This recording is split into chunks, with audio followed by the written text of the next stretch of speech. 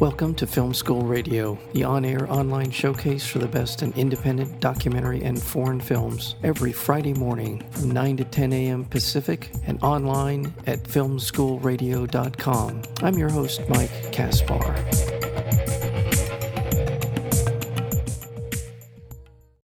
On January 23, 2020, China locked down the city of Wuhan, a city of 11 million people, to combat an emerging COVID-19 outbreak. Set deep inside the front lines of this crisis in 4 hospitals, 76 Days tells indelible human stories at the center of this pandemic.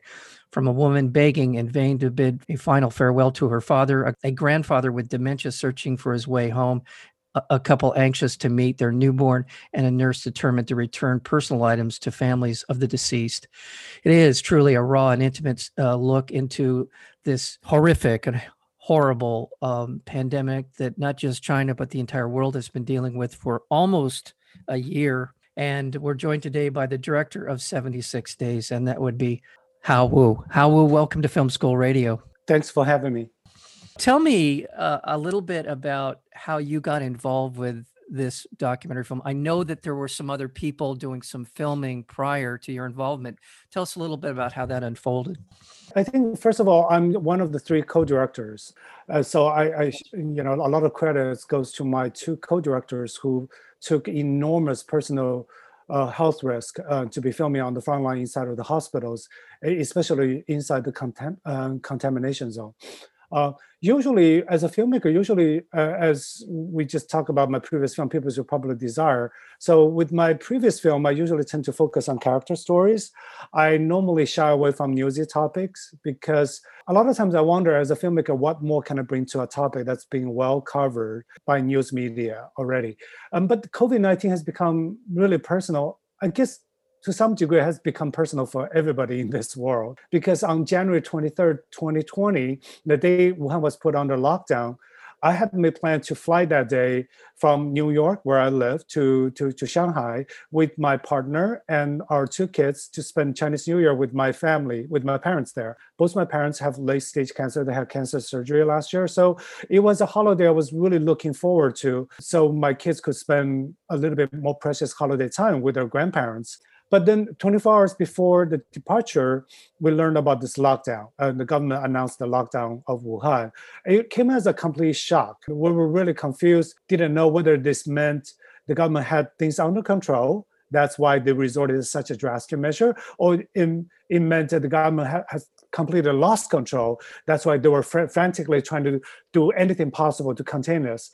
But so it was after much agonizing, 6 hours before the flight time, we canceled the tickets for my partner and our 2 kids, and I flew back to Shanghai by myself.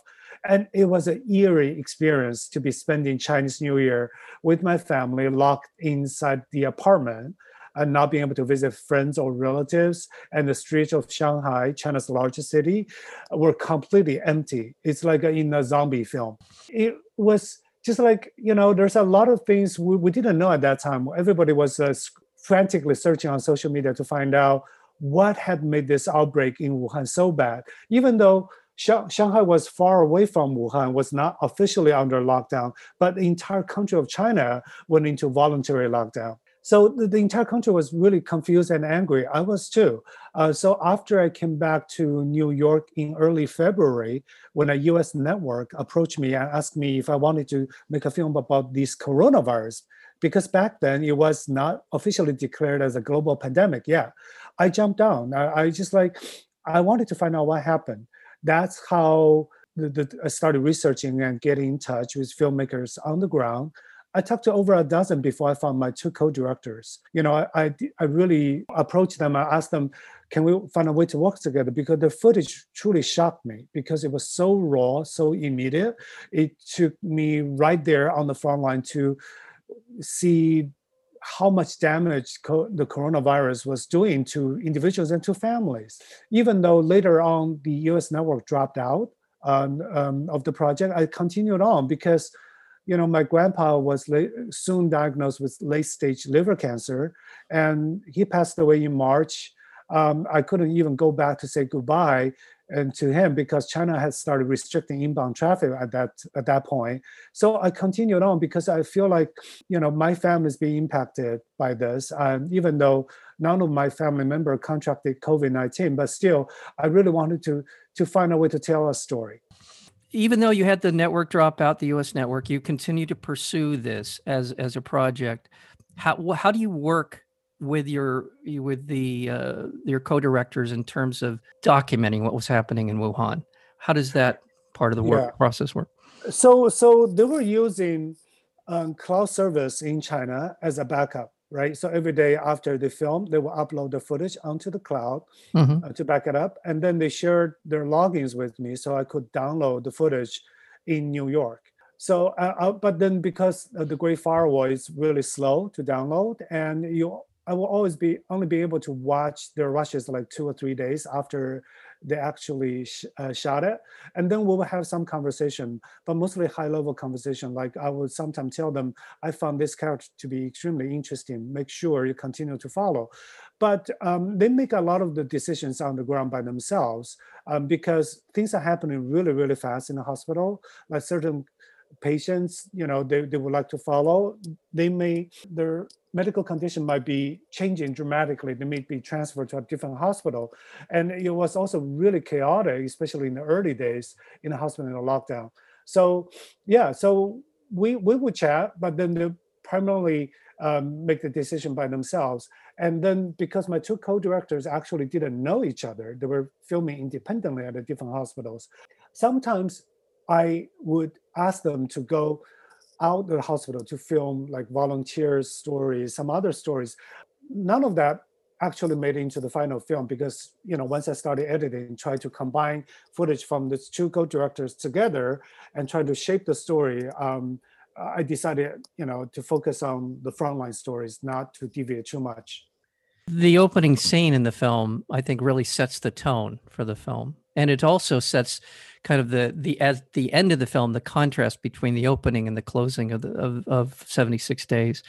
And in that scene, it appears just to be chaotic. These people, the frontline workers in the hospital, are just frantically trying to figure out how to operate some of the machinery, and then you have this surge of people coming up to the door wanting to get in.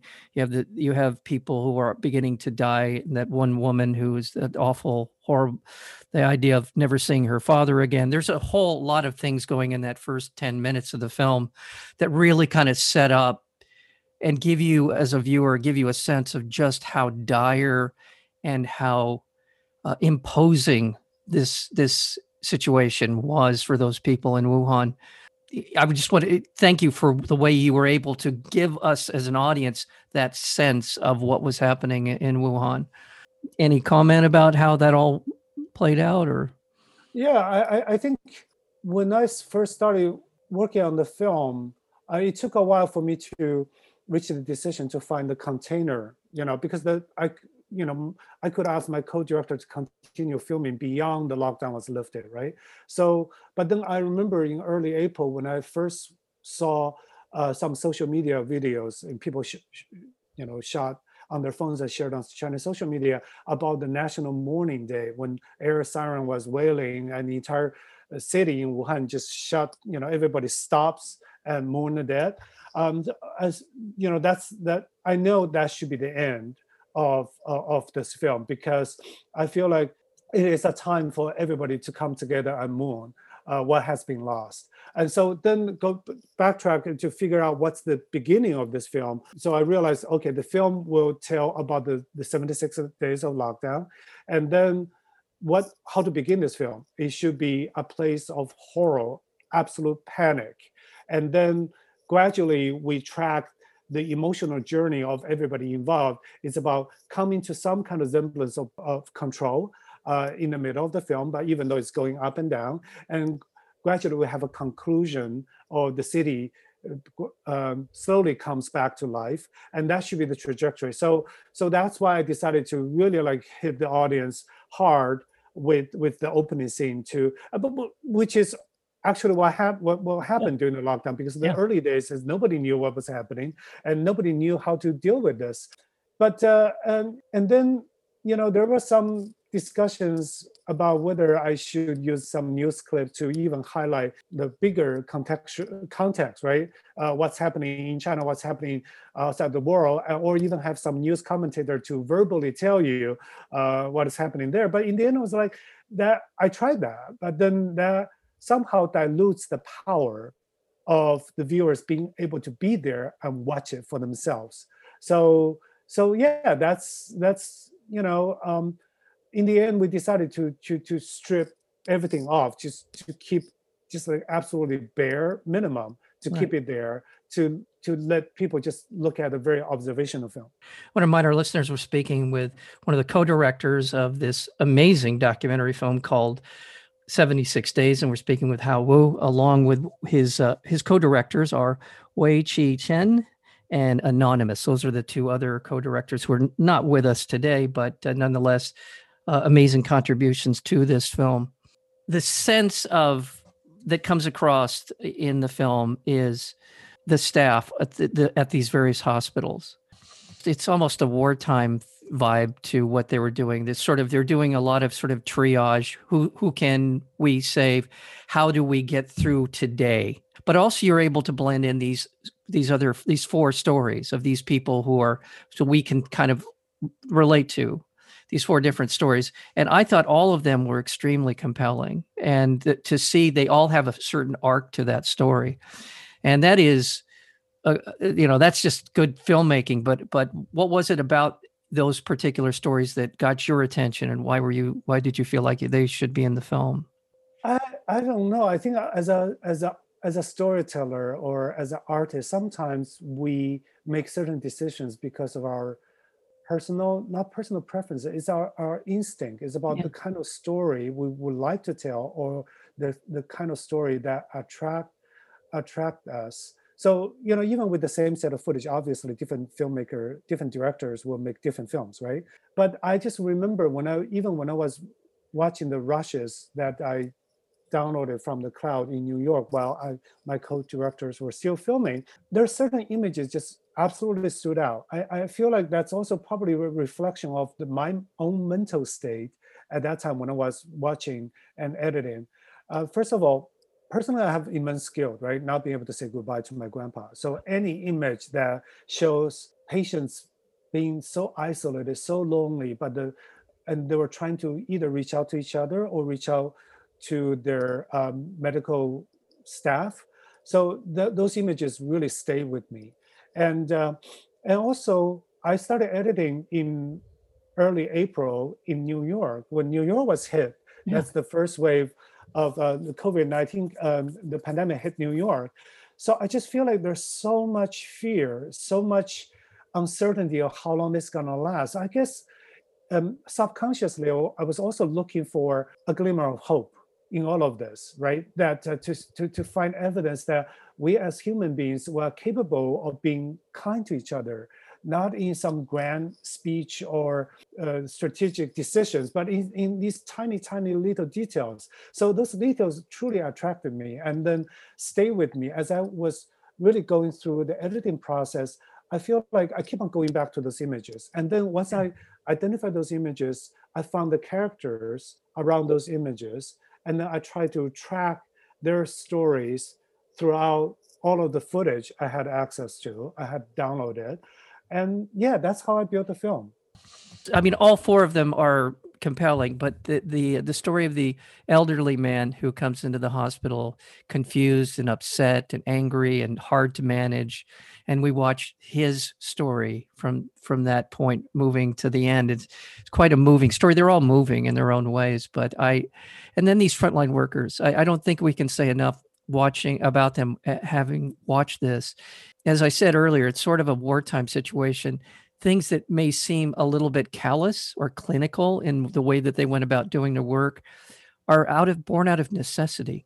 These are just the only way you can get through something like what they went through. You have to be able to make these tough decisions, and we see that in the film. Yeah, absolutely. I also think the stories about the medical workers, right, in 76 Days, I truly, truly believe it's a universal story because I was in touch with a lot of filmmakers overseas, like in Madrid. One filmmaker team I was in touch with, they were filming inside hospitals in Madrid. And I also, there's filmmakers who are filming in Milan. And also, here as well, I have a lot of friends in New York who work in the hospitals. So they were sharing a lot of stories with me.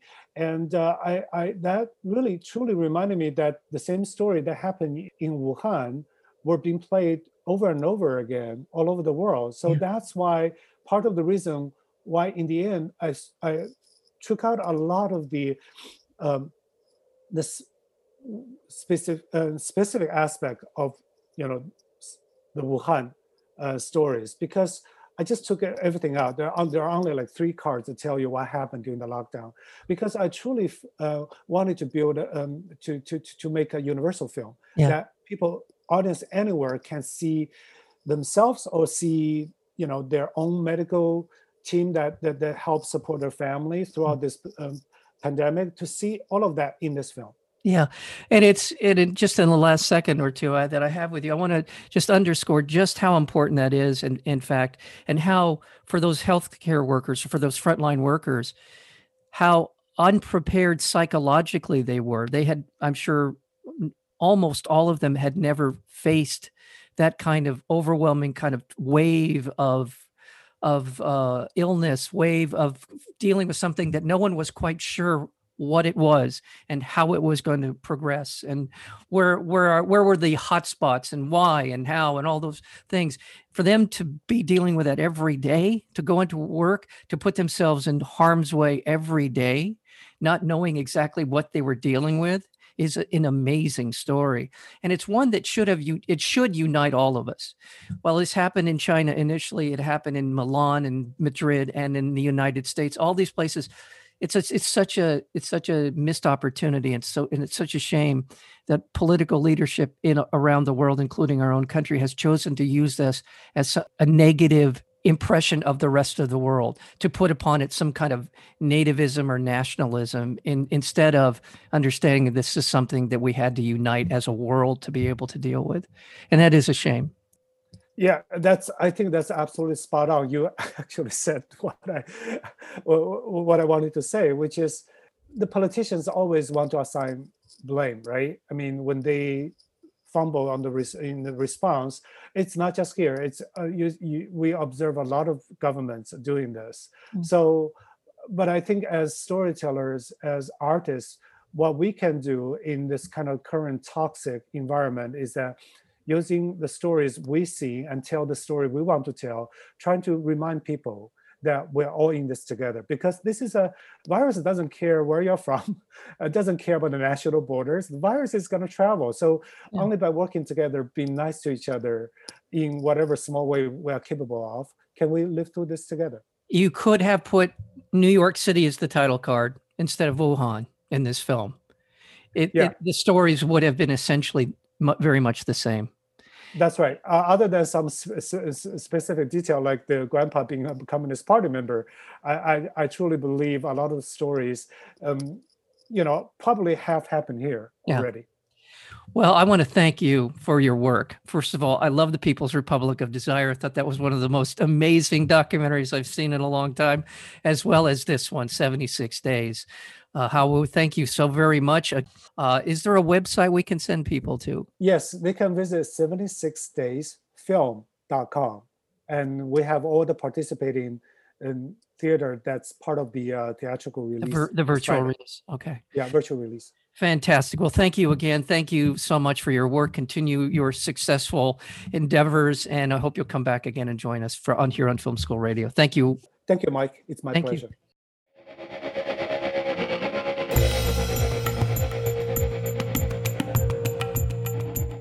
You've been listening to Film School Radio, the on-air online showcase for the best in independent documentary and foreign films. You can find out more about the program at filmschoolradio.com. I'm your host, Mike Kaspar. Thank you for tuning in, and we'll see you next week with another edition of Film School Radio.